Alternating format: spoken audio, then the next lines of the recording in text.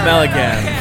Hello and welcome to Misfits on Vinyl. My name is Spencer Streichert. I'm an actor, comedian, and one of your hosts. My name is Aaron. I'm also one of your hosts. Aaron is also an actor. Sometimes, yeah. Sometimes. Like I said before, I act every weekend like I love you. That's true. Yes, you act like you want to be here. Yeah, it's true. It's very true, actually. All right, so this is the third episode we're recording this weekend, and today we have a very special guest on. We actually have two guests, but they're a part of one band. We have, all the way from Los Angeles, California, the Doohickeys. Woo! Hello! Woo! Thank you so much for coming on the show. We're super excited to have you guys on. Thanks for having us. Okay, so before we get started, we have to do this because our official, non-official sponsor of the podcast, Cabin Brewing, has given us some Sunshine Rain IPAs. So we got to crack those open. I think I've had this before, not on the podcast. I've had it before too. Poured into our record mugs. Because we are cool like that, and I have a record mug again because a couple of weeks ago, actually, Jack, this was during the episode we were doing with Forrest. I went to pick up my mug, and the handle just fell off, and I spilled beer all over my lap, and we hadn't quite figured out how to do anything with guests yet, so everything that could have went wrong in the first 5 minutes of that podcast, including me having to sit in my own beer for an hour. Yeah, Forrest was really understanding and nice about it. Yeah. It was actually kind of surprising. Forrest was very kind. Yeah, no, I was shocked. I would have expected him to just go in hard about the quality of the mugs he'd buy, I thought he was going to get mean. Dig into. Okay, so for those of you that don't know, the Doohickeys are a cheeky country band from Los Angeles, and I wanted to ask you guys, because you guys have a few singles out, but you don't have an album, so my very first question, I'm kind of jumping out of order here, but do you guys have an album in the works that you're looking to do? I'll let Jack answer that one because it's sort of. Yeah, we're in talks about what's the smartest approach to do it right now, because it's like, do we keep doing live stuff or do we do a full album? Do we do an EP? So we also need to find a producer we really like too, because the producers make a huge impact on everything. Because our two singles we have out right now, we did them in our friends' bedrooms. They're the bedroom records. So we'd want to go somewhere proper and record it properly. So we just had to figure out the cost and what we really need out of it before we really commit. So we're in talks to do something. No, that makes sense. And I guess toying with the idea of an EP first. So, yeah. And I love the idea of you guys dropping an EP, because I've honestly been listening to your music a lot lately. Like ever since I Wish My Truck Was Bigger came out, I started just adding your songs to my regular playlist. So it's kind of funny because I'll be at the gym and I'll be listening to some 21 Savage, and all of a sudden it'll just be like, "This Town Sucks" comes on, and I'm like every time I'm like, you know what? I'm not going to skip it because I know how Spotify pays like shit, and I want to make sure that everybody gets paid regardless. So I'm going to listen to it while I finish my reps. Spotify Robin Hood There here. you go. I'm a Spotify Robin Hood, okay? Well, I did, I don't know if you guys have ever done this with your music, but here's a really fun hack. If you have a VPN and you don't have a paid Spotify subscription, if you just loop one of your tracks and just leave it on mute, it will start trending on Spotify, and it's amazing how quickly that happens. That's great. Oh shit! All right, you got to do this, I might Jack. do that tonight. Yeah, Go me get too. a fake account.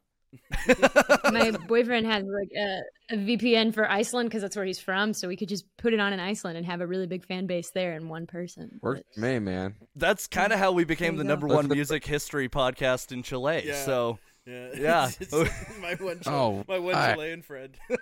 Good secret. okay. It's funny when the song first went out, we were curious, okay, who's gonna because Spotify will automatically put songs afterwards of what they think is similar. But for the first couple weeks, Spotify's like, "Oh, we don't know what's similar. It's just gonna stop, and we're not gonna play anything." Oh my god! That's fun. So then, We're not it similar to anything. started to like what people were listening to, like our friends would listen to. So it'd be like I wish my truck was bigger, and then it'd be like a techno song. You're like, what? How are these? The fan base is not consistent in these songs yet. So now the algorithm's finally caught up, and there's songs that sound pretty awesome actually that come afterwards. That's actually so funny because my one of the artists that's like, you know how Spotify shows like artists that you may also like. One of the ones under mine is Owen Benjamin, and I'm like, who is listening to my comedy and Owen Benjamin's comedy? Like, who is this person? Is that the guy from Alex Jones? Is that the same guy? I think he's banned from Alex Jones because he's too crazy for Alex Jones. That's good. That's a good category to be put in. Yeah, he like lives in the woods and yells at people. Nice, that's smart. That's great. That's good for you, Spencer. Yeah, it's really good. In a good group of circle. Anyways, one of the things I want to get back to, because I couldn't really find a clear answer on this online anywhere, but I wanted to know, like, how did you two meet, and how long have you two been a band? That's a great question. Haley, you got Yeah, Jack and I met in college. We were both part of kind of the comedy scene at USC, and we started working together on some satirical news projects. We did a show called The Breakdown together, which is really how I think our friendship started to solidify.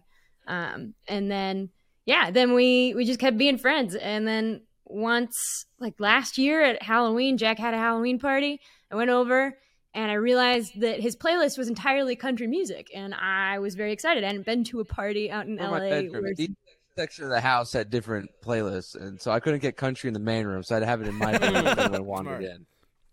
Exactly, which was a wonderful celebration for me. I hung out in the bedroom the whole time with a few of our other friends that love country music, and we just had the same taste in country music. We both like the crossover of our albums that we like and what we didn't like was lining up, and we just talked about maybe we definitely the didn't like. That didn't like. Yeah, we had a lot that we didn't like that overlapped. And so we just started to brainstorm. He had an idea for a song that he wanted to do as a sketch, and I thought it was funny. It was I Wish My Truck Was Bigger, which you've mentioned. And yeah, we sat down to write it, and we had a good time. So we wrote another one, and we had a good time. So we wrote another one, and then we kind of realized, hey, maybe we should do this more as not just a sketch and make it a project. So then I guess my next question is, because like you guys are both involved in comedy, so is that why you have what you have defined as cheeky country?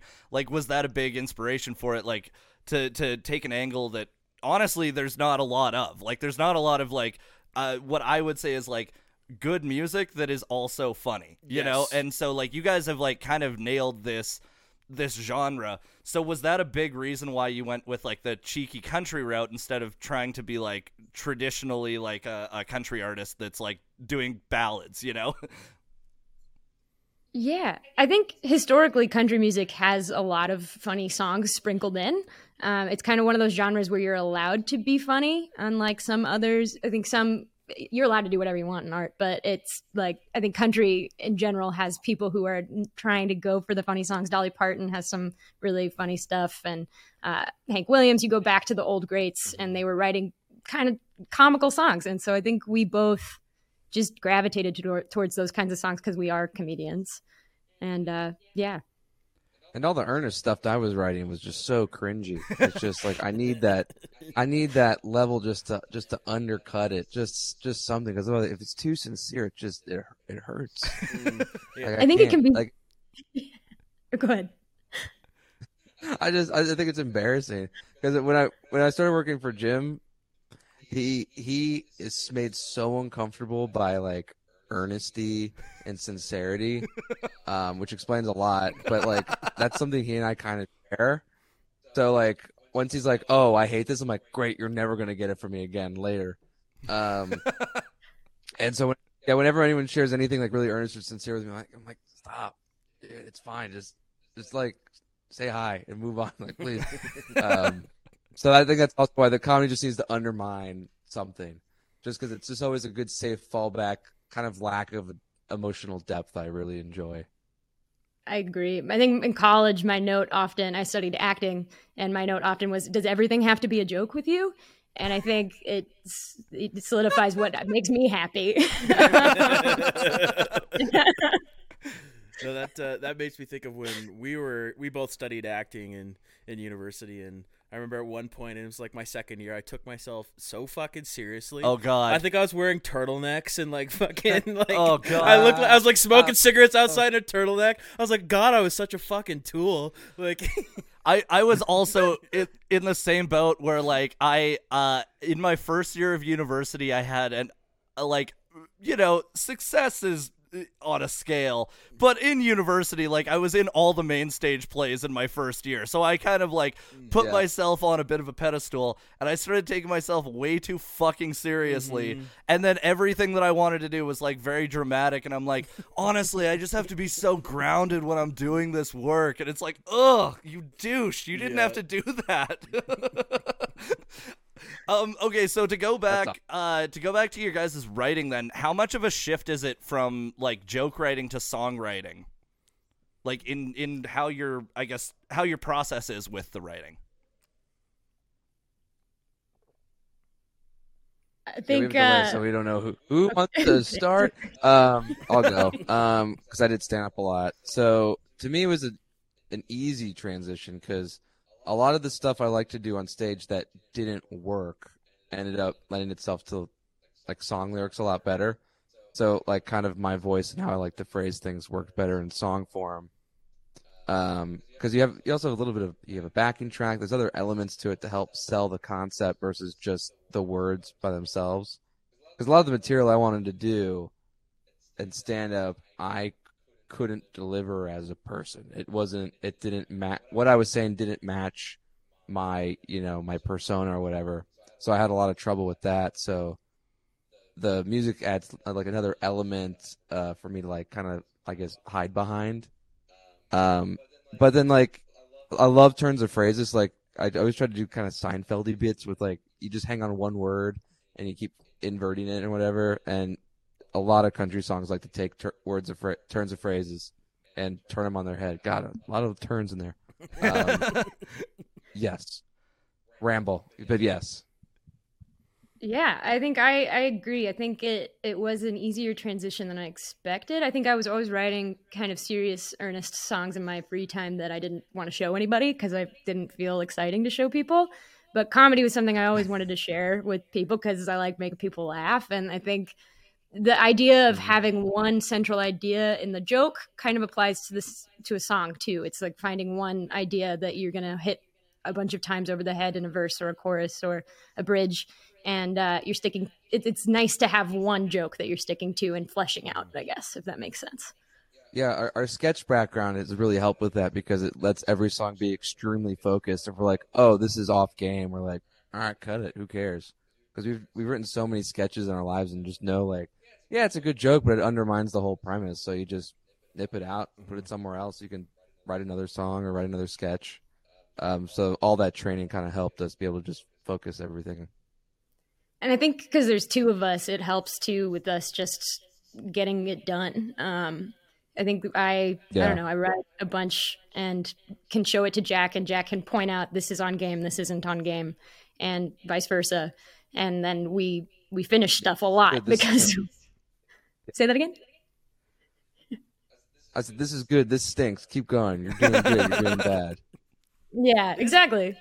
But it's helpful. We were honest with each other about it. Yeah, so. That's nice that you have that honesty between you when you're working on something together. Because sometimes I've been in projects where you can't feel like you can actually fully speak your mind, and you might have an opinion on something, and you don't say it, and because you're nervous or you're gonna hurt somebody's feelings, whatever it may be. But and at the end of the day, if you can walk away from something and move on, that's a sign of being a great artist. You can say, okay, maybe that didn't work. I'll take Jack's advice, or I'll take, and I'll move on. Right. That's a great thing to have in a partnership. I also think it's nice that you guys have the comfortability to like be able to like fail freely with each other. Cause I think that like when you try something and it doesn't work, that ends up making something way better in the end, Like, and I think maybe Yeah. this goes back to like joke writing, but how often are you doing like stand up and you're writing a joke and you go through it and like it's just not fucking clicking. And so it's like if you're able to fail though with those jokes and like and find out why it's not clicking, but to have that immediate back and forth with somebody that you're creative with, that's got to be incredible. Oh, it's the best. Yeah, it's great. I really trust Jack's opinions, and I think it goes both ways where we just feel comfy shouting out what works and what doesn't. And I think, like, for example, This Town Sucks. I came to him with all the lyrics pretty much written, but without a chorus. And I was like, I don't know what these words are saying. Do you know what the central idea is here? And he goes, yeah, this town sucks. And it was boom, that's what the song was, and it's what it needed. And we just, sometimes there's a meeting of the minds. Say that again? The town just sounds fucking terrible. Yeah. Yeah, because there's times where I'll be like, Haley, I just had this great idea for a song. And I'll pitch it, and she'll go, huh. I go, all right, that one's no good. Cancel, cross it out, delete. I mean, we've written a lot of songs people will never, ever hear or see. Oh, yeah, we have a work in progress folder with over 30 songs in it that are either half-baked, have a couple words on it, and we're just bailing on them because they're not there. Not even close to ready. We've had like 3 songs that we have basically our Google Drive is we have work in progress, rough draft, and completed. And there's been 3 songs we've had that were incompleted, and then when we played them just with each other, we went, no. And we put them back to rough draft or even work in progress because we're like, these just don't work. Put them away. And it's just sometimes it's just like the premise just isn't quite solid, or like you're working with too many ideas, or the melody's weird, and like because kind of the tricky part is making the sound of the song match the words of the song, and it's sometimes hard to crack that combo. Yeah, and I could definitely understand that because when you're adding that layer of music to it, like it does change the tone completely. Yeah. So this is a side note question, but I grew up in a small town in southern Saskatchewan, which is very similar to like Southern America. Like it's honestly, like we have a weird thing in where I'm from where everybody's accent sounds like North Dakota and Louisiana had a baby. And it is fucking atrocious. It's like Hockey Bros meets like the fucking Cajun dude. Like it's just fucking weird. Can you do it? Can you do the accent? Fuck. Oh, he's bad with impressions. I'm Get ready for this. Do your Boston. Oh, yeah, I got a good Boston. Are you guys ready for my Boston? Yeah. I'm from Boston. It's wicked fucking departed. I'm from Boston. Holy Lord. So bad. Aaron told me not to And do keep up the that. good work. And I did that in an audition, so... Yeah, he was like, dude, what do you think of my Boston accent? And I was like, no, it's not good. It's not good. Don't do it. And he went and he fucking did it. No, but the Hey, you try and you fail. It's part of it. yeah, it's part of the process. You gotta fail once in a while. I also, one time, was auditioning for a sketch TV show in Toronto, and I told Aaron the bit that I was going to do, and it was Scooby-Doo and Shaggy having sex, and he was like, don't do that, that's a horrible idea, and I did it, and I didn't even get, like, anything from these people. They were so stunned that I would go there, so I don't exactly nail that most of the time. Did you do the full body bidet for that, too? I did do the full body bidet for that, yep. We had this bit worked out where we were talking about the full body bidet, like, if people come over to our house, because we were poor and we ran out of toilet paper, and we're like, if you come over to our house, like, we have this thing, the full body bidet. You just gotta take your pants off, stand at the back of the shower, and just reach up. Yeah.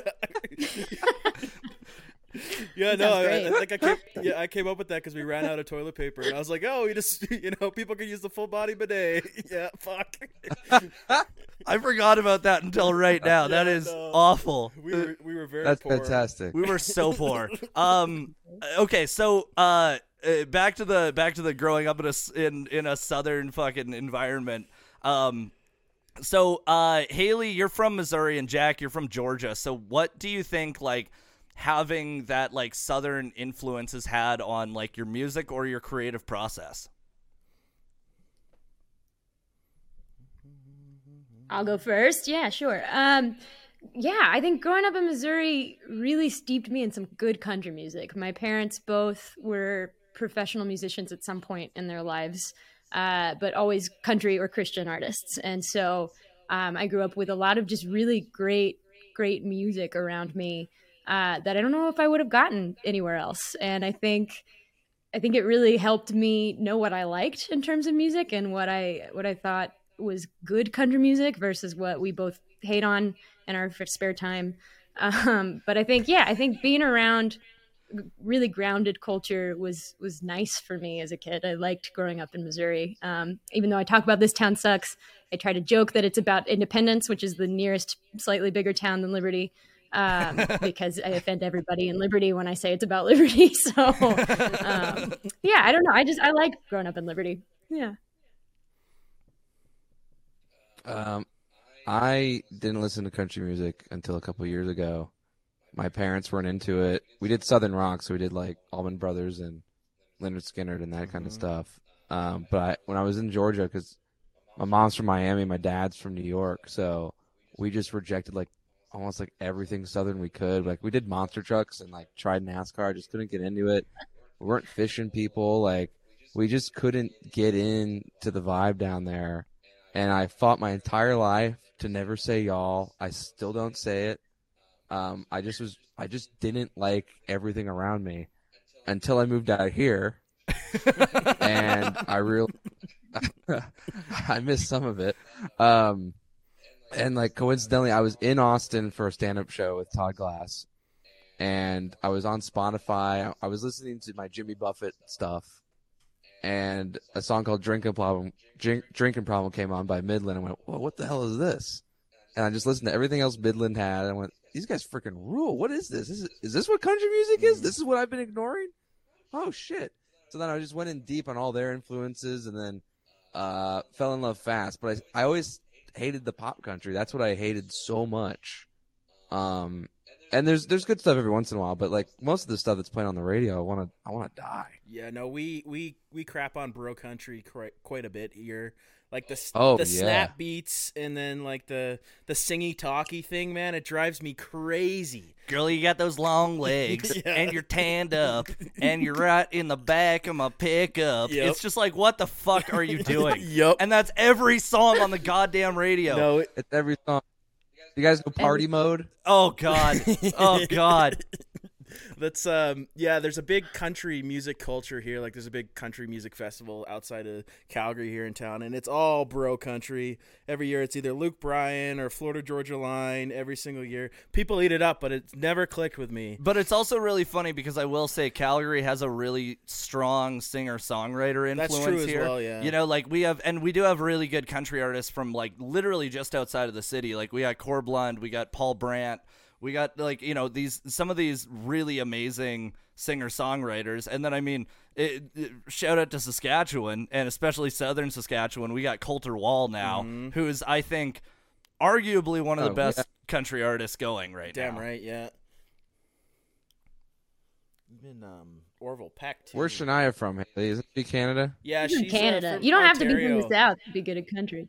No, that's true. Yeah, I agree with that. Yeah, she's from Ontario. Timmins, Ontario. Shania Twain's from. Yep. Yeah, Orville Peck, One of my too. I favorite really like country. his stuff. Yeah, Orville Peck is great. Yeah. Also, he was supposed to play Calgary Folk Fest a few years ago when the pandemic happened. It was supposed to be Orville Peck and the National as the headliners, and I was like, that's a good line. oh, that would have been so fucking good. Okay, so getting back to your songwriting here, when you get an idea for a song, how long does it take you from like how long is the process from spark of an idea, like maybe a line or just a premise, to having a completed song? I guess it just depends on the song for us. For some of the songs, like All Hat No Cattle, one of our songs, I think I wrote the lyrics in maybe 30 minutes. Wow. And I brought them to Jack, and Jack liked them. He tweaked them a little bit. We got some input, and then it took us maybe like 8 months to get the music where we wanted it to be to match the lyrics. So it just, I didn't figure I don't know. it at all. Like, Yeah, no idea. Yeah, it was just, it had to be with a full band. And once we got the full band with the pedal steel and the drums and the bass in, we kind of were like, oh, we're realizing what this song needs to be. But other songs we've written like in an afternoon. Sometimes it takes a couple weeks. It just depends. Yeah. I don't know if you have anything to add, Jack. I honestly feel like all the songs that we like and like to play, like, were written, like, I think the idea would come, and they were like, I can't stop writing until this thing's done. I think that's like, I think all the songs in our recent set list have been that, because the ones that we labor over and stuff, we're just like, there's something not clicking, and it's not coming through very clear for some reason. I think that's why we have that big folder of nothing. It's just, like, maybe one day we'll come back to these songs, and the inspiration will come, but I think a lot of it, and Tom Petty talks about it, everyone talks about it, it's like, the songs just hit you like a bolt of lightning, and you're like, oh shit, that's what it is, and you just have to, you follow it, and you'll have like a rough draft. You might tweak, you might change a line, you might like alter the bridge, but like generally it's kind of all done in like that, which is the song, Bruce Springsteen's song, Dancing in the Dark. That song only exists is because they were like, okay, you only have 9 songs on this record, you need a 10th, and he's like, well, come on, you can't start a fire without a spark. And he's like, oh. And then he just wrote that whole song, which is about, I can't come up with a fucking song. The whole song is he can't come up with a song, and he wrote one of the best songs ever. That is amazing, because that's a throwback to our very first episode. Yeah, we did Born in the USA, our first episode. Our very first episode. Hey. Heck yeah. So you just mentioned All Hat, No Cattle. And so I'm going to jump ahead here, because that was honorably mentioned in the May and June edition of American Songwriter. So how did it feel to get that kind of recognition? Like, you know, like you said, it's only been a couple of years that you guys have been a group. So how did it feel to get that kind of recognition early? Like, what did that do for your confidence and your creative process? I think it was definitely a confidence boost and an indication that we were moving in the right direction by doing this project. I think it was just some outside validation that we had a good idea for doing this stuff. And I think it was a surprise to get it at all. There's a lot of people who enter those contests. I entered on a whim. I don't even know if I told you I was entering it, Jack. And Nope, we you just said, hey, this thing got nominated. You're like, what? Cool. yeah. I don't know. I think I was looking for any sort of feedback we could get from our music and our lyrics and stuff. And I don't know. I think we've entered into a couple of different songwriting competitions where they give you extensive feedback, and we haven't heard back yet. But I do think it's useful to just have people who are doing the thing give you input on your stuff too. I think collaboration in general is really a nice part of this art form that we attempt. Because we're also not really precious with our ideas. We're both from comedy, so we're like, okay, if it doesn't work, then let's go find the thing that works. Like, you can't just harp on the same thing over and over. So we're totally fine. Like, this line doesn't work, boom, gone. This chord doesn't make sense, gone. Or this whole song just doesn't fucking make sense. Okay, whatever. We'll write another one. Yeah. Doesn't matter. I had something to add. All Hat, No Cattle.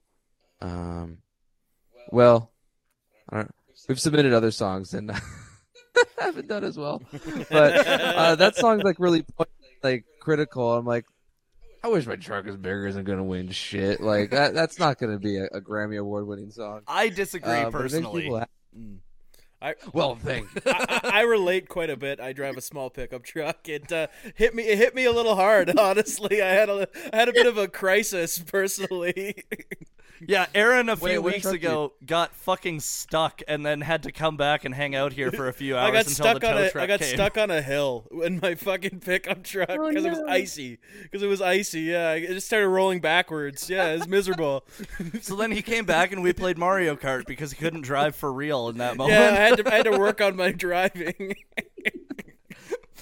Okay, so I want to ask this question, and it's kind of a bigger one, but like your music, like you obviously have like inspiration and influence from some of the country legends, but you have like tinges of like 90s composition in there, and it's like that early 90s like really cool fucking sound. Mm-hmm. So what would you say are your like big musical influences? Jack, you want to take this one first? Yeah, well, I got my Southern rock background, so I got all those rockin' guys, but also before I was playing country, I delved deeply into blues music, and I have a sketch about it, and I wrote about a blues guy who has had a wonderful life and has no songs to sing about. He has no sadness. And then in the sketch, entire family burns to death, and he finally has a song. Nice.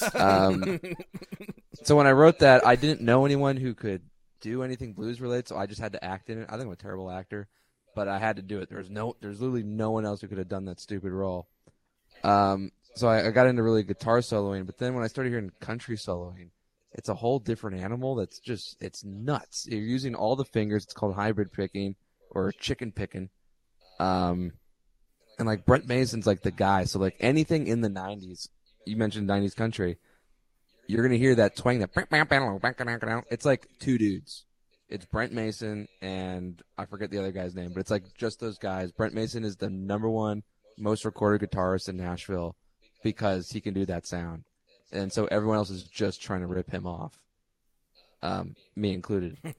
So that's why so many songs sound similar, because you have the same guitarist playing on every record. Every Brooks and Dunn album is Brent Mason. Really? He's even played Shania. Literally just go look this guy up. You're going to be like, holy shit, this guy's on everything. That's interesting. Totally. And I think for me, the 90s influence comes in because that's when I was growing up and that's what was pop country music at the time. I think like Martina McBride and Shania and Carrie Underwood, even into the early 2000s, were staples in my bedroom and my boombox. And so I think there's those kind of influences. And then we have the older ones that my parents really imparted on me with Dolly Parton and some of these bigger older names, Loretta Lynn, and their trio album with Emmylou Harris, Linda Ronstadt, and Dolly. We're all just constantly in the background growing up, so I think they steep into our music whether or not we want them to. Well, it's so funny because we're kind of doing the comedy thing. We like to think we're kind of like a hybrid, where it's like, the lyrics are funny, but the music's still good. So even if you don't, I'm terrible at picking up lyrics. So even if you listen to the song, you're like, this is just a good song. I have no idea what it's about. And then afterwards, like, what are you talking about? He's talking about being broken up with in the carpool lane. This guy doesn't make any sense. But so that lends us to be able to just make fun of all the different categories of country. So we have bluegrassy sounding songs. We have old school country sounding songs. We have pop country songs. We have the whole gamut, because we like songs in all the categories, and because we're kind of making fun of some of the tropes, but also loving the tropes at the same time. So we can just really pick any decade. But because 90s were an influence, we're probably gonna have a lot of kind of like rocky influence on some of the songs. Yeah, well, and I think it's funny, like the country artists that you mentioned, Haley, like the 90s country artists, those are ones that I also grew up with. Like my mom was, blaring that stuff in the vehicle, but I was listening the other day to I'm All Right by, you know who I'm talking about? Jody Messina. Jody Messina. Yeah. And I swear to God, I think Great that one. might be the first country rap like crossover. Yeah. Because like she is spitting fucking bars in that song.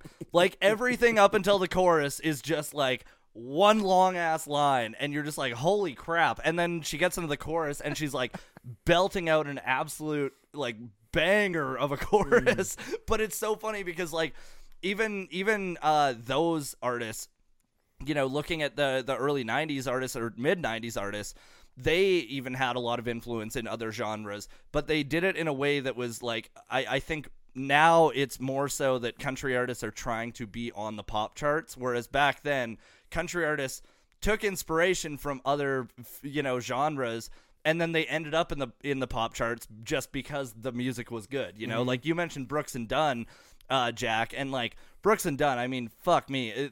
I can't put on a Brooks and Dunn album and not like actually get into it, because like there's so many bangers on every album. You have like you have My Maria, you have Red Dirt Road, you've got Neon Moon, you've got these amazing songs that are all sprinkled across so many different albums that all have different inspirations. Like Neon Moon definitely has that like almost like late 70s jazz influence to it, where you're getting like this like ballad-esque idea of like romanticizing a bar. It's fucking beautiful.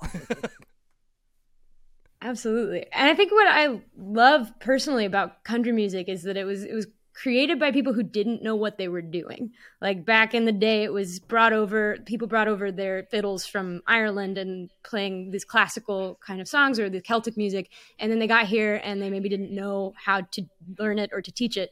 So they just taught it to themselves and they figured out, and they created this country sound and this fiddle and this weird lack of technique, right? But it lends itself to like you can put anything into country, you can do anything with it. Brooks and Dunn do it. It really, any influences can come in because it was just people doing what they could figure out and knew how to do, or were taking things that they heard and putting it into songs. And so I think I like continuing that tradition a little bit personally. And then also, the only reason electric guitars exist is because of country western swing, because they're playing these huge halls and they can't amplify their acoustic guitars without getting a shit ton of feedback. So Leo Fender, figured out how to just do like electronic pickups and made the Telecaster essentially.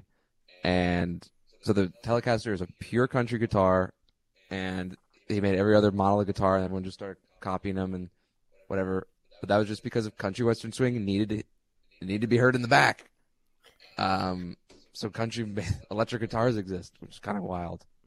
That's insane. You wouldn't think they came from country. Yeah. No, and then and country started in like freaking LA too. Like it's a West Coast baby. Electric guitars West Coast. That puts an end to the East Coast West Coast argument. Yeah, the whole rap beef is done too. It's done. Yeah, that just you just made so much peace in the world. I'm gonna give you a prize, the Nobel Peace Prize. Okay, so I'm gonna ask just a couple more questions for you guys here.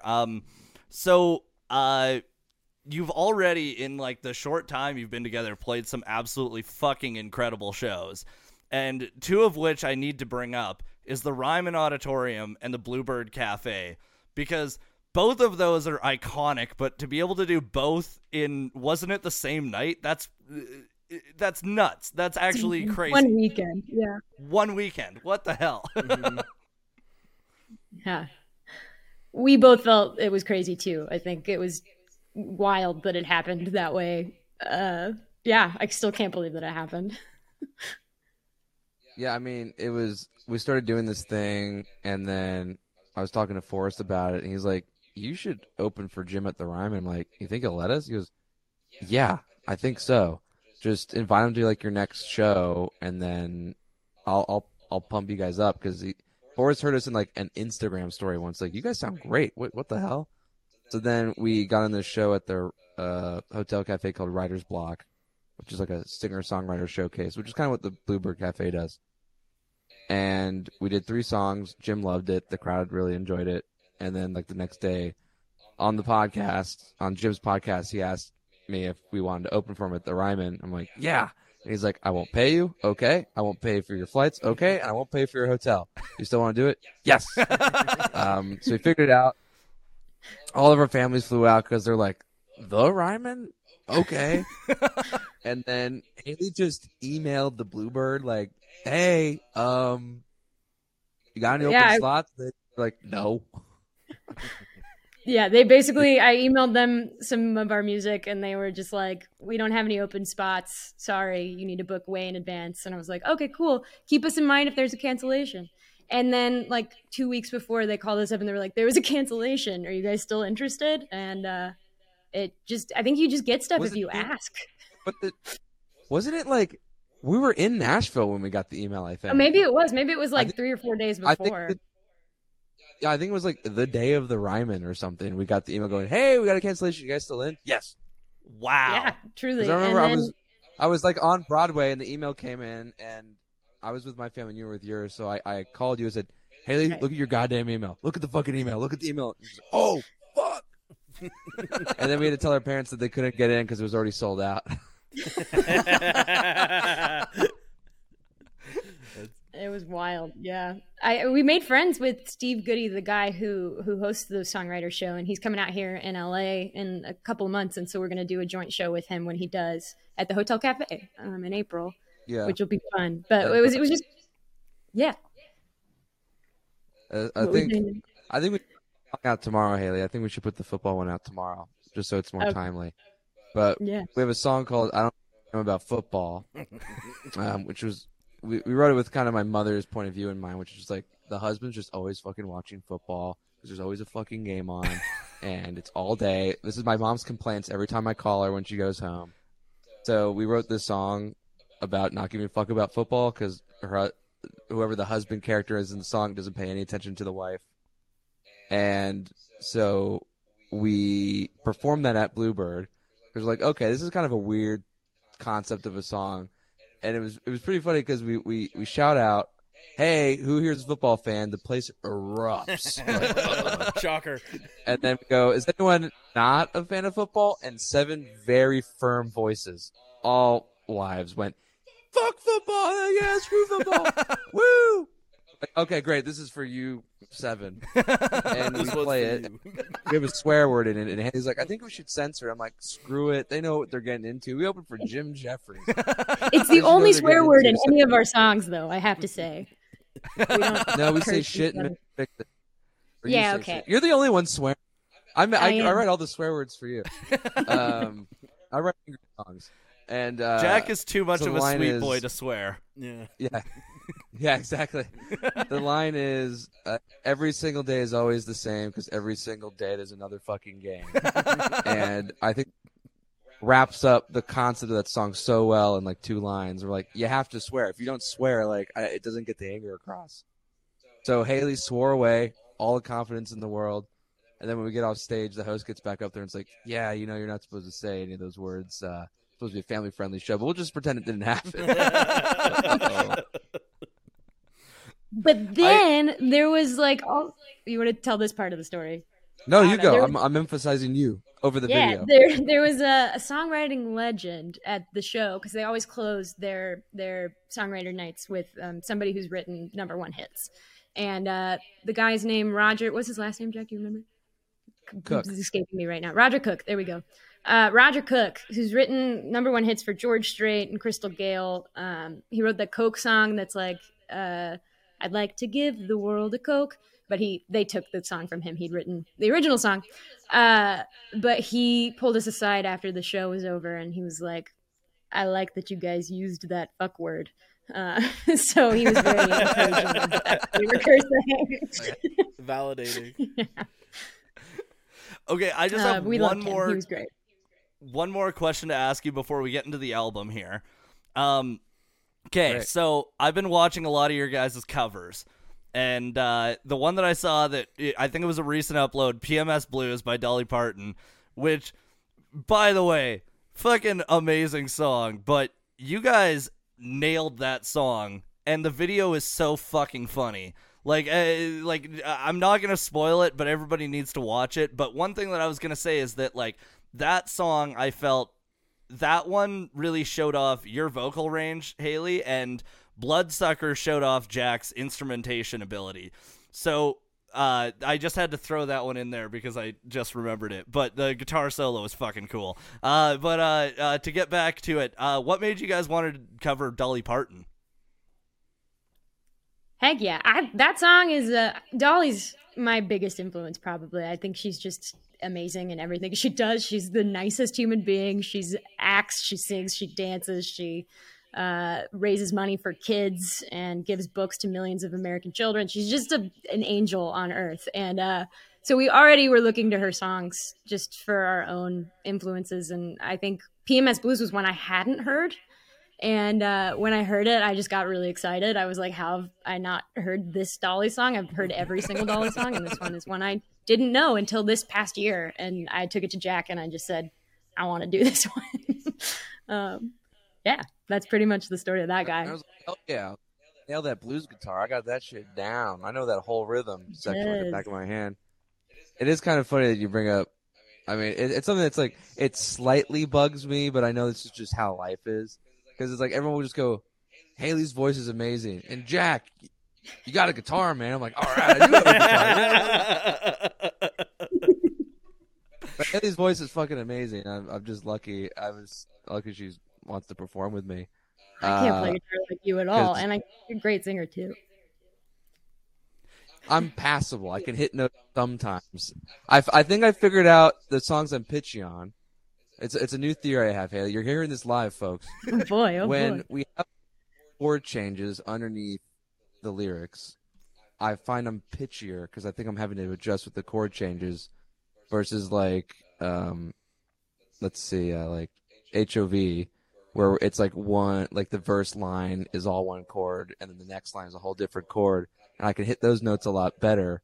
Maybe because my brain's not switching constantly when I'm switching my hands, so it's just something to work on, I guess. But it's something I thought about in the shower today. We'll see how accurate it is. But it's a Good theory. I like that theory. I mean, it is harder when you're patting your head and rubbing your tummy, right? You're doing all the things at once. It's I can't take guitar solos or fills like Jack can in the songs because I my voice just won't keep singing. So I think that's why. I don't know how Haley does fiddle and sing at the same time. Like that's a whole other feat too. Sometimes I don't know how that happens either. I think it's just luck. But, I don't know. It's nice. I think we just balance each other well. We both help each other, bring each other up on things that we both want to work on, which I mean, Jack's singing since we started even. I'm just like blown away at your voice cracks and how you've manipulated your voice and learned to do it because you really didn't sing before we decided we wanted to do this. Voice crack. It's not the accidental puberty voice crack. It's like the purposeful voice cracks, the country twangs. Yeah, exactly. There is a distinction. Okay. Well, I love how your voice is always breaking on songs. Yeah. I wanna just say before we get into the album, everybody should go subscribe to the Doohickeys YouTube because that's where you guys post the most tracks, it seems, either covers or originals. So please go check out the Doohickeys. Also, go and like and save the songs on Spotify or Apple Music or whatever you're listening to, and just put them on repeat. Yeah, get a VPN and run it in the background for hours and hours and hours and hours. And you know what? Add in my album "Loser by Choice" as well, just to help boost everyone. Fuck you! Okay? Fuck you! It's not about you, Spencer. We gotta get Owen Benjamin off the algorithm, man. We gotta hook other things in. Yeah, we can collaborate. Yeah, while you're at it, get a VPN as well and play Misfits on vinyl. We love finding this podcast. Yeah, play our podcast on repeat, even if it's the same episode 14 times. We appreciate it. That would actually help the algorithm. Yeah. Okay. So on Misfits on vinyl, every week we review an album. We sure do. Sometimes it's one of our favorites. Sometimes it's a popular one.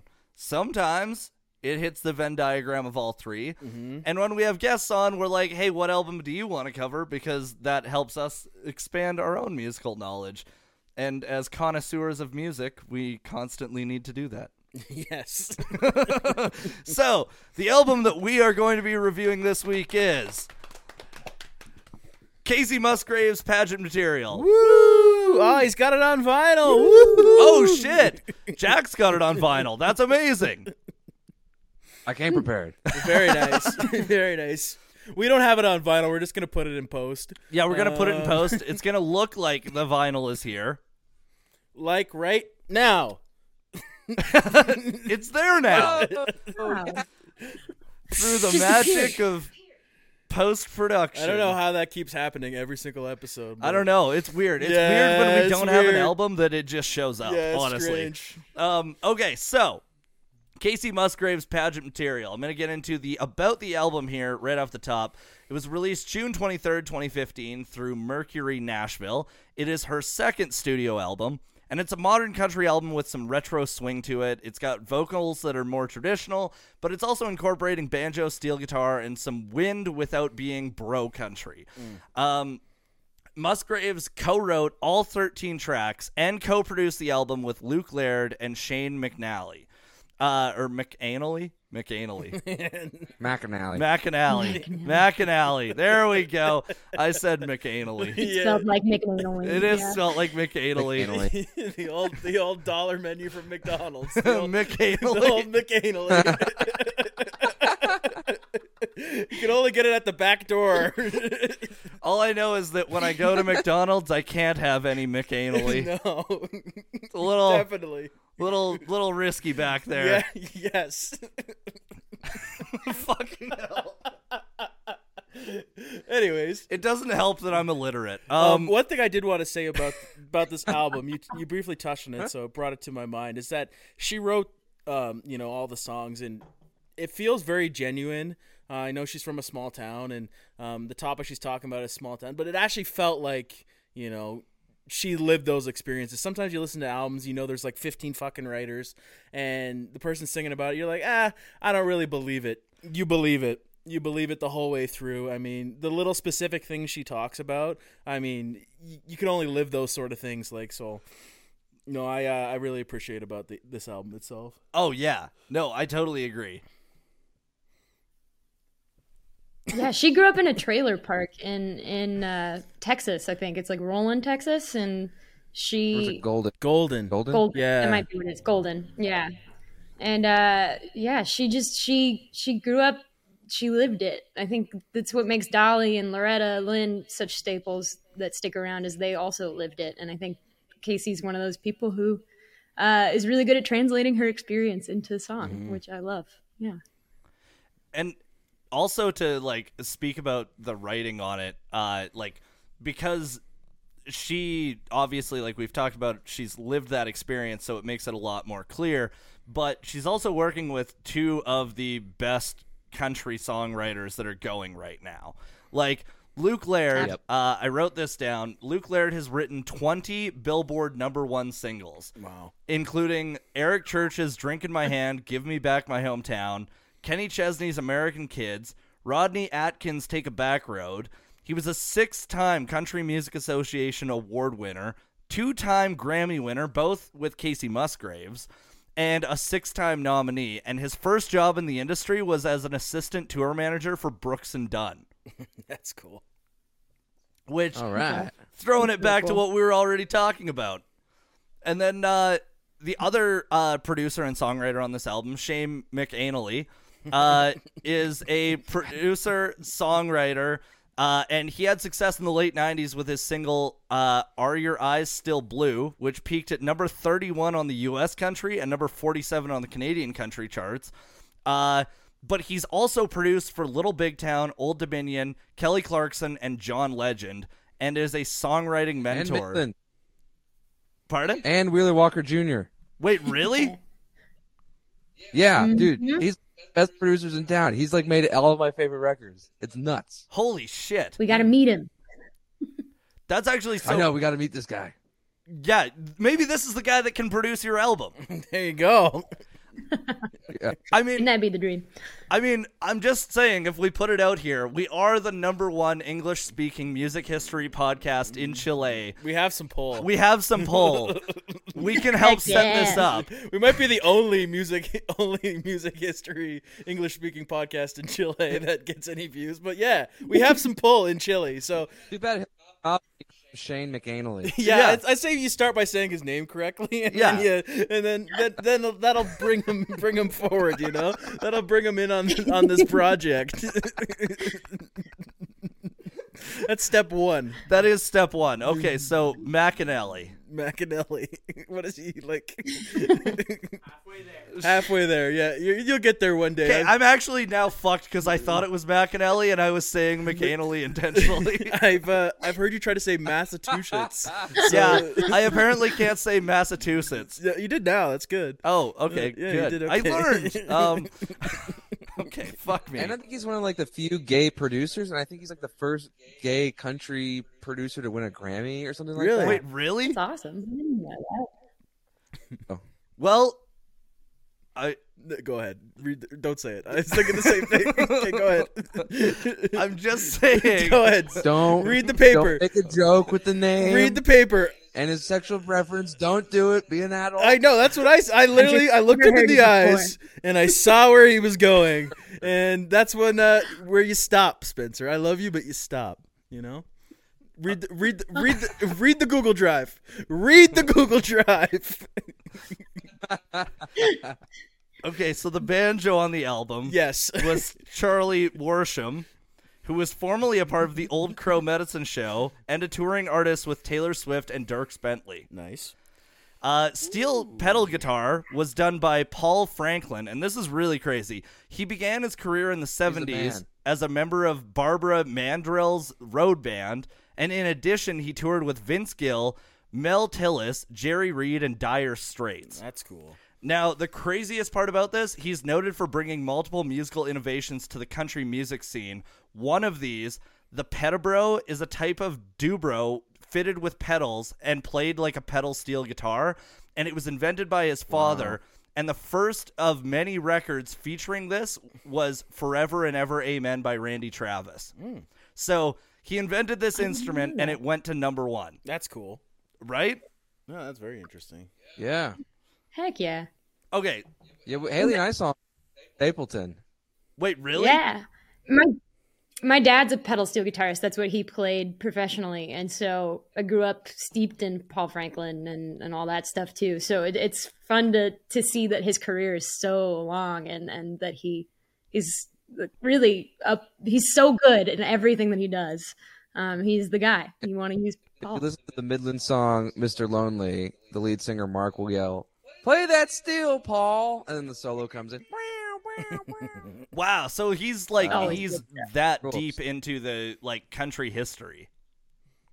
He's like the legend. Guy. He's like That's fucking incredible. It's nice to have that little extra insight because we do some basic research and but if we're not always familiar, it's nice to have a little bit of a more insight into that. That's cool. It also helps that these two are smart and we're not. That's true. So that helps. That also helps exponentially. Used a big word to assert my intelligence. How smart would be doing or something like that doesn't require like us to invest everything, we're not that smart. Fair enough. I mean, that's fair. We're only doing a podcast about music history and we know a lot. Yeah. Like we learned stuff today, for instance. Yeah. Like we learned that Paul Franklin is the guy. Yeah. And we learned that Shane McElhenney is the first guy. Gay producer in country guy. music to win a Grammy. Yeah. See? We retain knowledge. It's great. We learn things. Okay, so the album debuted at #3 on the U.S. Billboard 200 chart with 60,000 units sold, and it sold 55,000 in its first week. What the fuck are you guys laughing at? Never mind. Go ahead. Okay, Jesus, that threw me off. What is going I on? apologize. Our producer just ripped a gnarly fart. Oh, Jesus Christ. That was a sneeze. It looked like you farted. Glad we're Sorry, here. I apologize. Yeah. Sorry, it was a sneeze. Okay, continue. Yeah, it was a sneeze that came out of his back. Yeah. I apologize. Sorry, guys. There's nothing like a good fart to make me laugh. Like every once in a while, you just need one. Allegations.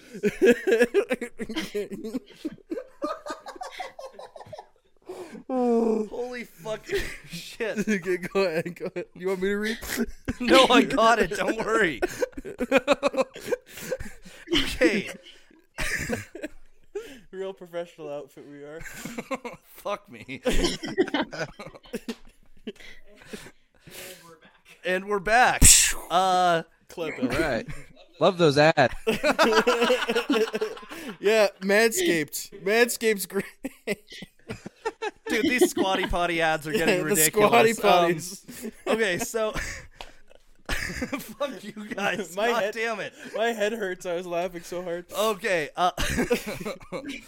Okay, so the title track from the sophomore album, Pageant Material, which we're talking about, the idea, it uses the idea of pageant competitions to humorously recall Musgraves' expectations growing up in the South, not fitting in with how young Southern girls were expected to act, probably not farting. And in a more literal interpretation, it also connects to Musgraves' early days on stage looking like a dime store cowgirl in a kids band, encountering stage moms and their spotlight groomed children. What I think is insane is like a lot of those songs, you know, it obviously I'm not a girl from the South, but I relate to a lot of the music that was on this album, and I was really happy that you picked this because a lot of times, you know, when we have guests that pick an album, like we do learn about the album, but this one was one that was completely off my radar, and finding it was like actually a joy because I was able to I was like doing my dishes today and like I realized I've listened to the album like 5 times and I know most of the words to the song, and like I could relate to so many different things. Like Dime Store Cowgirl is so relatable to me because I'm like, yeah, I moved away from that small ass town and then moved to a big city and fucking, you know, you know, you do kind of find yourself when you get out of your comfort zone. Well, I was driving over here and I was like, I'm still a girl from Golden. Had to move away so I could.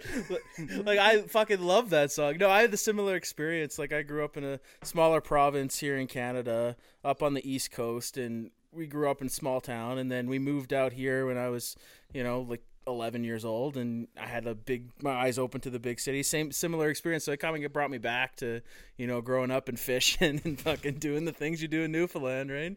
So, I can't look at you right now. I'm gonna start laughing it's again. Okay, it's okay. Fuck. Okay, I'm so sorry. I'm being earnest. Fuck me. Okay. Some of her influences on this album include Marty Robbins, Glenn Campbell, Jim Croce, Charlie Pride, and Loretta Lynn, who she previously had opened for. Okay, I don't know how deep you guys are into, like, Marty Robbins and Charlie Pride type stuff, but my fucking god, Strawberry Roan is one of my favorite songs of all time. Like, it's got to be in my top 10. And Charlie Pride's Kiss an Angel, Good Morning, like, it's just such a sweet song that, like, I don't know. What is your experience with those artists? Yeah, my dad played them growing up a lot. I think big fans of all of Kacey's influences, and I think that's what I think what she does nicely is she takes kind of the relatability that all of these people write about in their songs, and then she adds another layer of funny and subverting the cliches that you might come about that might enter her songs. She always takes a cliche and then she undermines it in a really funny way. And so I think, yeah, you hear all of those influences in her, and I love that. Yeah, one of my favorite lines she has is in, I think it's biscuits. It's like, pouring salt in my sugar won't make yours any sweeter. And I mean, I don't know if that's like an actual turn of phrase, but I love whatever the hell it is. And she has another version. It's like close, and she like flips something else in that song. But she has some amazing lyrics in there that just are inspiring. Yeah, honestly, Biscuits was She's just really like good. Such a fucking like uplifting song where you're like, yeah, it doesn't really matter what anybody else is doing. I don't know.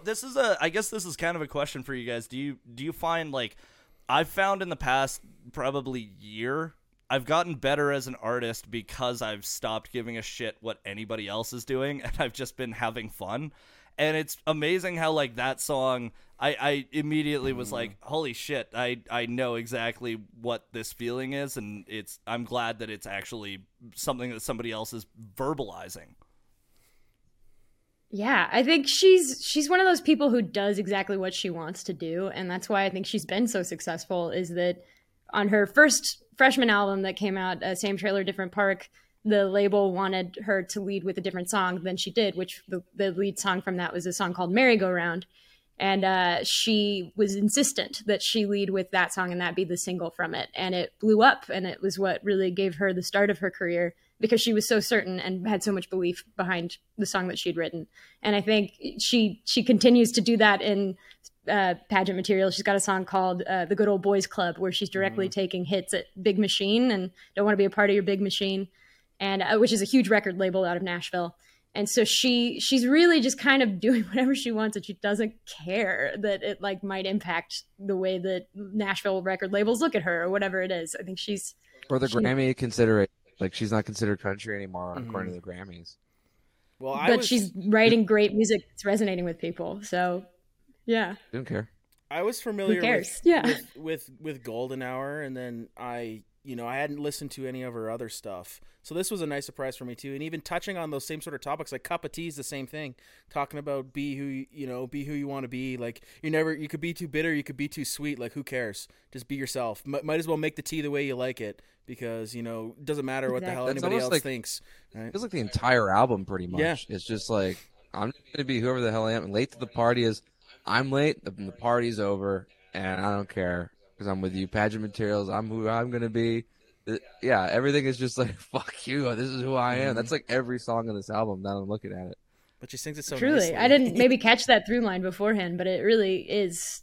I think what makes her such a fun artist too is that she is staying so true to herself and leaning into the jokes and the weird quirkiness of her own person. So yeah, And weed. and weed. She has a lot of weed references in all of her stuff. My hair's never She as high smoked as weed I before. am made me laugh really hard. Yeah, me too. I was like, I fucking relate, sister. Yeah. Canada. Okay, so let's get into about the artist here. I just have a few points about her that I thought were really interesting. So we've already mentioned, like, she grew up in Golden, Texas. It's like 200 people live there, yeah. Yeah, like, very similar to, like, my hometown of, like, 500 people. My graduating high school class was 5 kids, so very fucking... What the hell? Yeah. And Teeny tiny. the nice thing is, though, I can always say that I graduated top 5 in my class. There you go. There you go. There you go. What an accomplishment. That is where I can pat myself on the back. And I won a bunch of scholarships number 5? too, because nobody else applied. And that was the only reason. It wasn't because I was smart. It was because the other people that I graduated with were lazy. That's all. Spell scholarship. Oh, fuck you. Scholarship. S-C-H-L... No. Wait. No, there is an O there. S-C-H-O... Yeah. L-A-R... You got it. S-H-I-P-S. Okay, honestly, if it wasn't for spell check, I would be so bad. You just convinced me you earned those scholarships. I Yeah. really did earn them. Yeah, you did. It's really bad They when... say spelling has. I was just saying they say spelling has nothing to do with intelligence, is what I've heard as someone who also can't spell. But I use that as a badge of honor. Exactly. Who does that? People who can't fucking spell? That doesn't make any sense. I'm possibly dyslexic, so you never know. I feel like I am a little bit dyslexic because when I'm looking at names, when we write them down, I'm not gonna lie, I have to space them out sometimes well, to actually figure out how they're said. I told you the story about I was at work and my coworker was reading my handwriting. And she was like, "Are you dyslexic?" She's like, "My daughter has dyslexia, and your writing looks just like hers." I'm like, "No, I'm a 24-year-old grown-ass man. like, I just have like bad." She was like, "Yeah, you look like you have dyslexia." I was like, "Should I go get tested?" Like, I had a bit of a crisis there too. First it was my truck, then it was my writing. Oh God. It's been an emotional couple of days. Haley was saying that the only reason the font Comic Sans exists is because it's for dyslexic people. Yeah, that's what I wrote great on my font university for those of papers. us who- Well, you know what? I didn't know that before. That's fucking incredible. Makes sense. It's why everybody hates on the font, but it's actually a useful one, especially for notes home to children from their first grade teachers and stuff like that. Okay, That's this what I is associate it with. this is not a. Excuse me. Oh God, that was gross. Yeah, it was. God, that came from a deep part inside me. Nice. This is not necessarily a topic for. All the air expulsion today. God, everybody is just gassy right now. This is a gassy room. Yeah. We're fucking exploding. Crack a window. God damn it. This is for you, Kacey. Oh God. Okay, I'm gonna move on. Fucking. Move on. Okay, so. She was her dad is the owner of a small printing business, M-Prints Printing Inc. in Minola, Texas. Shout out to M-Prints Printing Inc. for all your printing needs. And Karen Musgraves, her mother, was an artist. So she stated that she was born 6 weeks prematurely and weighed only 5 pounds. And she has one younger sister who is a photographer.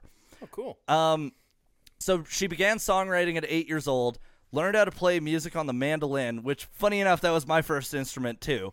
And then at 12, she started taking guitar lessons from a local musician named John DeFore, who she later described as one of the most important things that ever happened to her. along with another one of the students in the school she went to, Elena Tatum. She was a part of a children's country music duo, Texas Two Bits, which toured through Texas and released an independent album in the year 2000. Wow. So Wow. she's literally been Love in the that. industry her whole life. I never knew that. That's awesome. I had no clue that happened, that she had a child album. She did. That's great. Not only one, she also had two, because then when she was 14, her parents funded her first independent album that she released solo. So then in 2006, she graduated high school and moved to Austin, Texas, to pursue music there. And honestly, Austin is kind of like Calgary in a lot of ways, where there is a vibrant scene in the arts, but it's very secular, right? People can blow up there and be known in that area, but Which we touched on quite a bit with we did a Towns Van Zandt episode. Same sort of thing. He was really big in Texas, Love big it. in Austin, and it took his whole life to really blow up outside of that sphere, right? yeah, he had to take a poncho and a left turn to get there. Yeah, nice. Oh, nice. Okay, I'm proud of that one. Nice. Okay, so in 2007, she competed on season 5 of the singing competition Nashville Star, where she placed 7th. Shortly after that, she was discovered professionally while living in Austin by producer Monty Robinson for his independent record label Triple Pop. She collaborated with the Josh Abbott Band in 2010 on the song Oh Tonight, and then did 2 acoustic recordings for Triple Pop. One was a cover of One Republic's Apologize, and the other was a cover of Miley Cyrus's See You Again. They were both hits online, and the Apologize cover ended up becoming number 3 on the Billboard charts and racked up 31 million streams on Spotify. Wow. So Dang. she blows up for a cover of a pop song that honestly is pretty fucking bad, but the cover is good. There you go. I don't hate that song. You don't hate Apologize? No. I personally, okay, maybe it's because I have bad memory. There was a kid in the grade above me who fucking died when I was in Listening to grade One 7. Republic? No, he wasn't listening. What a way to go. He was- They didn't even do that in Top Gun Maverick. They just played on the beach. They didn't Oh. die to One Republic. Oh God, no!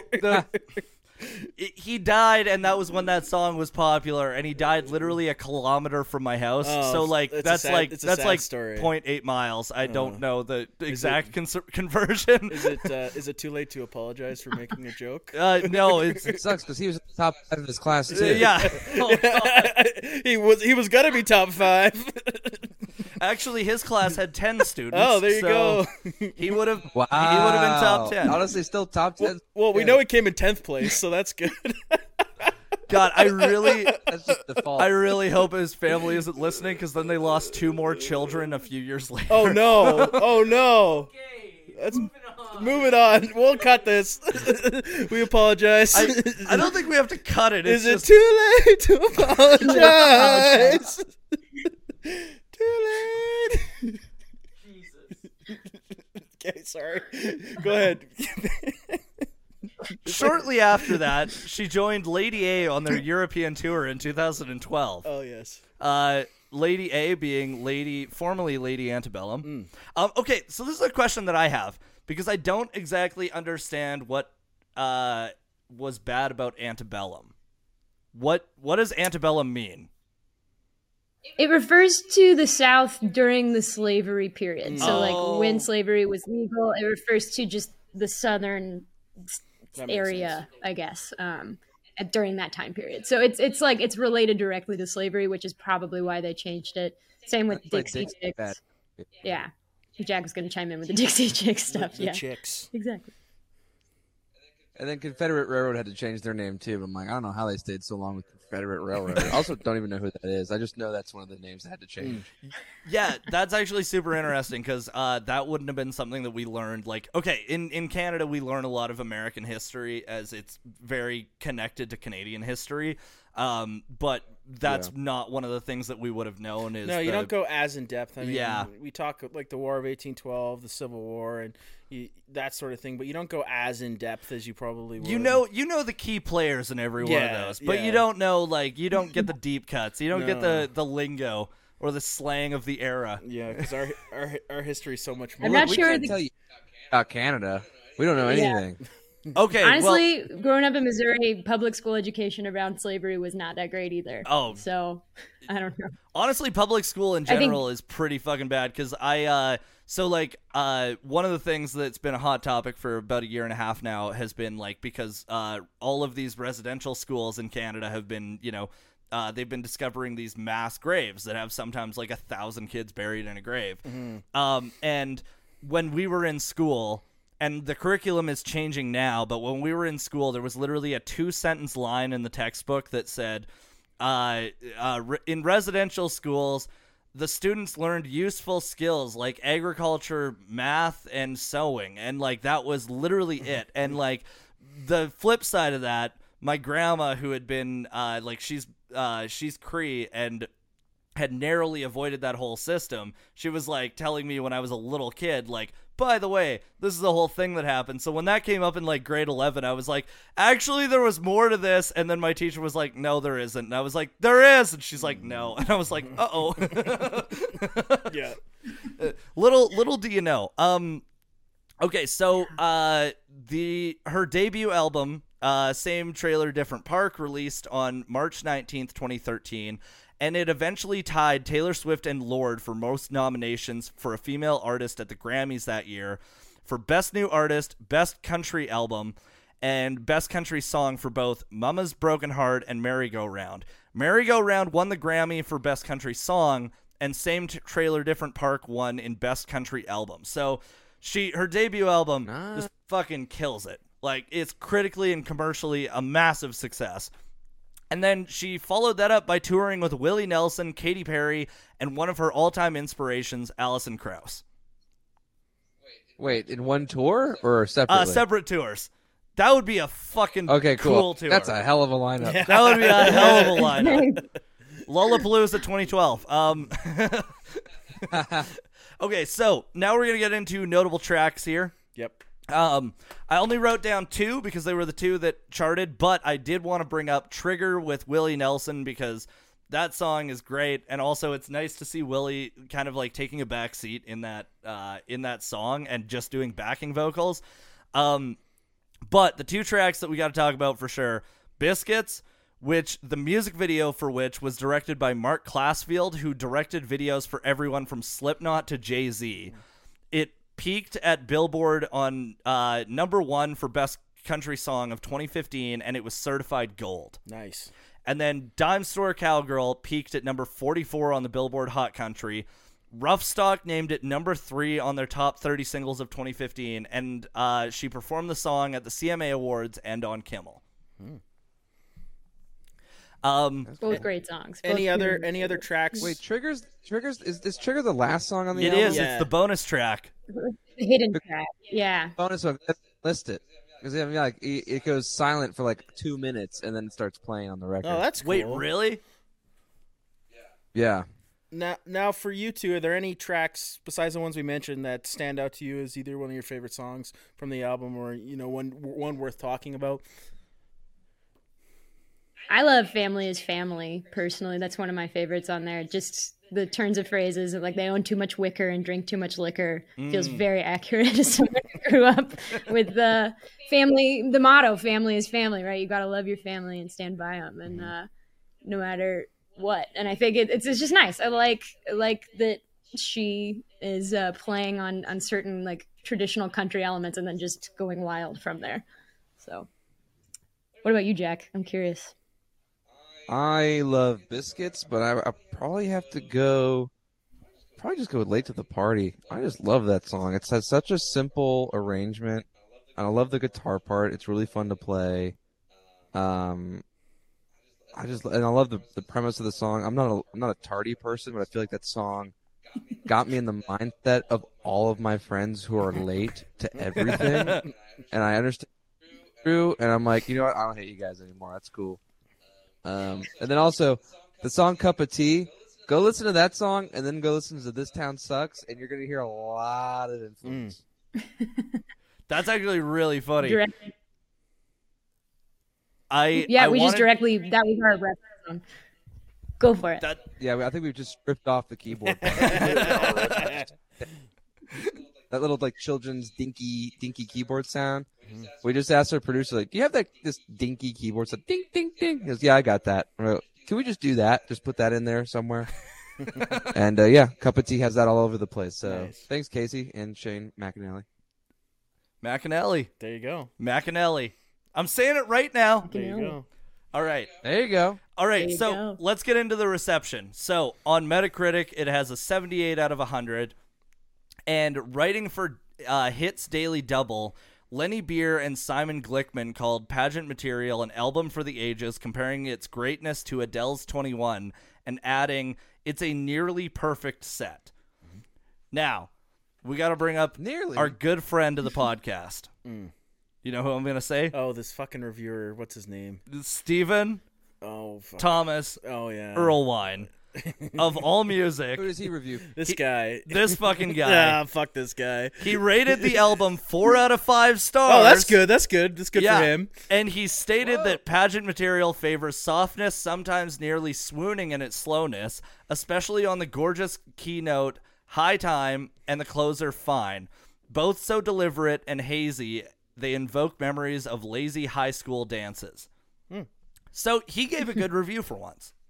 Yeah, that's nice. Usually this guy's a fucking twat. So he gives every album we like a shitty fucking review. So it's nice that he's on board. So way to go, fucking Steven. Way to go. You guys should find that if you do another country album, you should look up the reviews on savingcountrymusic.com. That guy rips into everything I like. And I don't know who he is. He just started a website. Yeah, we've had a couple beefs along the way. Like a lot of the Rolling Stone reviews we fucking have beef with. And then this guy, fucking anything he says from All Music, he can fuck himself. Except this time. This time he's good. I might have to take this back. He's a good guy. We like him today. He's nice to We like him today. And honestly, I feel like the Doohickeys. Let's just say that we think that about him. Because if he ever reviews their music, I don't want him to fucking give you guys a shit rating because he loves you guys. Yeah, you guys love him. He's going to love you guys. You guys love him. That's the rumor around town. Yeah, that's right. We love that guy. Love him. Yeah. Go way back. We got a fan club. Way back. All right, so the album debuted at number 3 on Billboard, and it was nominated for the CMA Album of the Year and the Grammy for Best Country Album. So. Pretty well received, generally favorable. Now, every episode on Misfits on Vinyl, we give the album a review out of 10. And this review comes down to the technical element, the musical element, the lyrical element, the album art, the reception, and does it hold up? On the technical element, production-wise, it's very clear, it's very crisp. It sounds like if you were taking old school country style, but recording it with current equipment and making it not sound like it's coming through a tube phone. I would say that like on the production element, I'd give it like an 8.5 out of 10. Yeah, I'm coming in somewhere around an 8, I think. 8? What about you two? 10. I think I'll give 8, 9, 10. I'm in the up A range. 8. I'd say 9. I have no notes. I'm gonna give 10. Just it's gonna be 10 on everything. I have no notes for this. Okay, perfect. My note is that. All right. My note and your note, Jack. Your note is that she shouldn't have named another song "Somebody to Love." But yeah, I agree with that. All right, Get the calculator. Yeah, knock that shit down. She's got to lose a point for that. Because there's not a song called "Somebody to Love." Well, because there's the famous Queen song. You can't name any song "Somebody to Love" after Queen knocked it out of the park. You got to come up with something else. No, you know what? That's a valid point. So right now we're at an 8.625. An 8.625. Okay. On the musical element, usually I do the math in my head, but there's 4 of us, so this is going to get tricky. I'm even struggling doing it on the calculator. Okay, on the musical element, there's a lot of instruments on this album. Like, honestly, looking at the liner notes of it, there was a shit ton of sessional musicians coming in, sometimes to just play one instrument. But I liked that it was a modern country album that incorporated a banjo in a realistic way that wasn't just strumming it like a guitar. I really liked their incorporation of the steel guitar in this, and I liked that there was some weird elements that just came in, or like, for instance, on the first song, High Time, there's whistling, but it's not done in an obnoxious way. It actually adds to the song. So I'd probably go a 9 out of 10 on the musical element. I mean, you put that really, really great, actually. I agree, most part. Yeah, I'd say, like, a lot of the guitar riffs are really, really good, too. Like, even, like, the one in, I keep talking about the song, but, you know, it's fucking solid, like a lot of the guitar playing. So I'll go an 8, 8.5. We'll make it 8.5, make the math fun. Sam, are you doing the math? Okay, good, good. No, I gave up. Once I got, I was like, how do I take this score and then add it up to the next score? And then, yeah, no, I'll go 8.5. Yeah, 8.5. All right. What about y'all? 10. Shocker. I would say I love Kacey. I love her singing, but I would love her to belt a little bit more, so I'll give it a 9 out of 10 just because I want her to go a little bit more with the vocals on that album. She does on Golden Hour a bit more, I think, but that's my only critique. Yeah, I think it's great. That's a really good point because, yeah, you can feel the power in her voice, but she doesn't always tap into it. I was going to talk about that, too. That reminded me of something I was thinking about. You can really feel the raw power in her voice, but she doesn't always go for it, right? So that's a really good point there. All right, so I think we're at a 9 out of 10 right now. I am assuming so. Yeah, we're at a 9 out of 10. That works. All right, lyrically, we've talked about it, about her songwriting. Like, she obviously is speaking off of lived experiences, and she's really on this album speaking, like Jack said, to a point of view of be yourself and fuck everyone else. Just be yourself, and everything will work out. But she doesn't do it in a way that seems hokey. She does it in a way that's pretty, like, it's very genuine. It's very real. So I would rate her lyrics pretty high. I'd probably say a 9 out of 10. Yeah, like I commented on earlier, I think there's a genuineness to what she's talking about. And I'll go with 10. I'll go with Jack on this. I'm going to 10.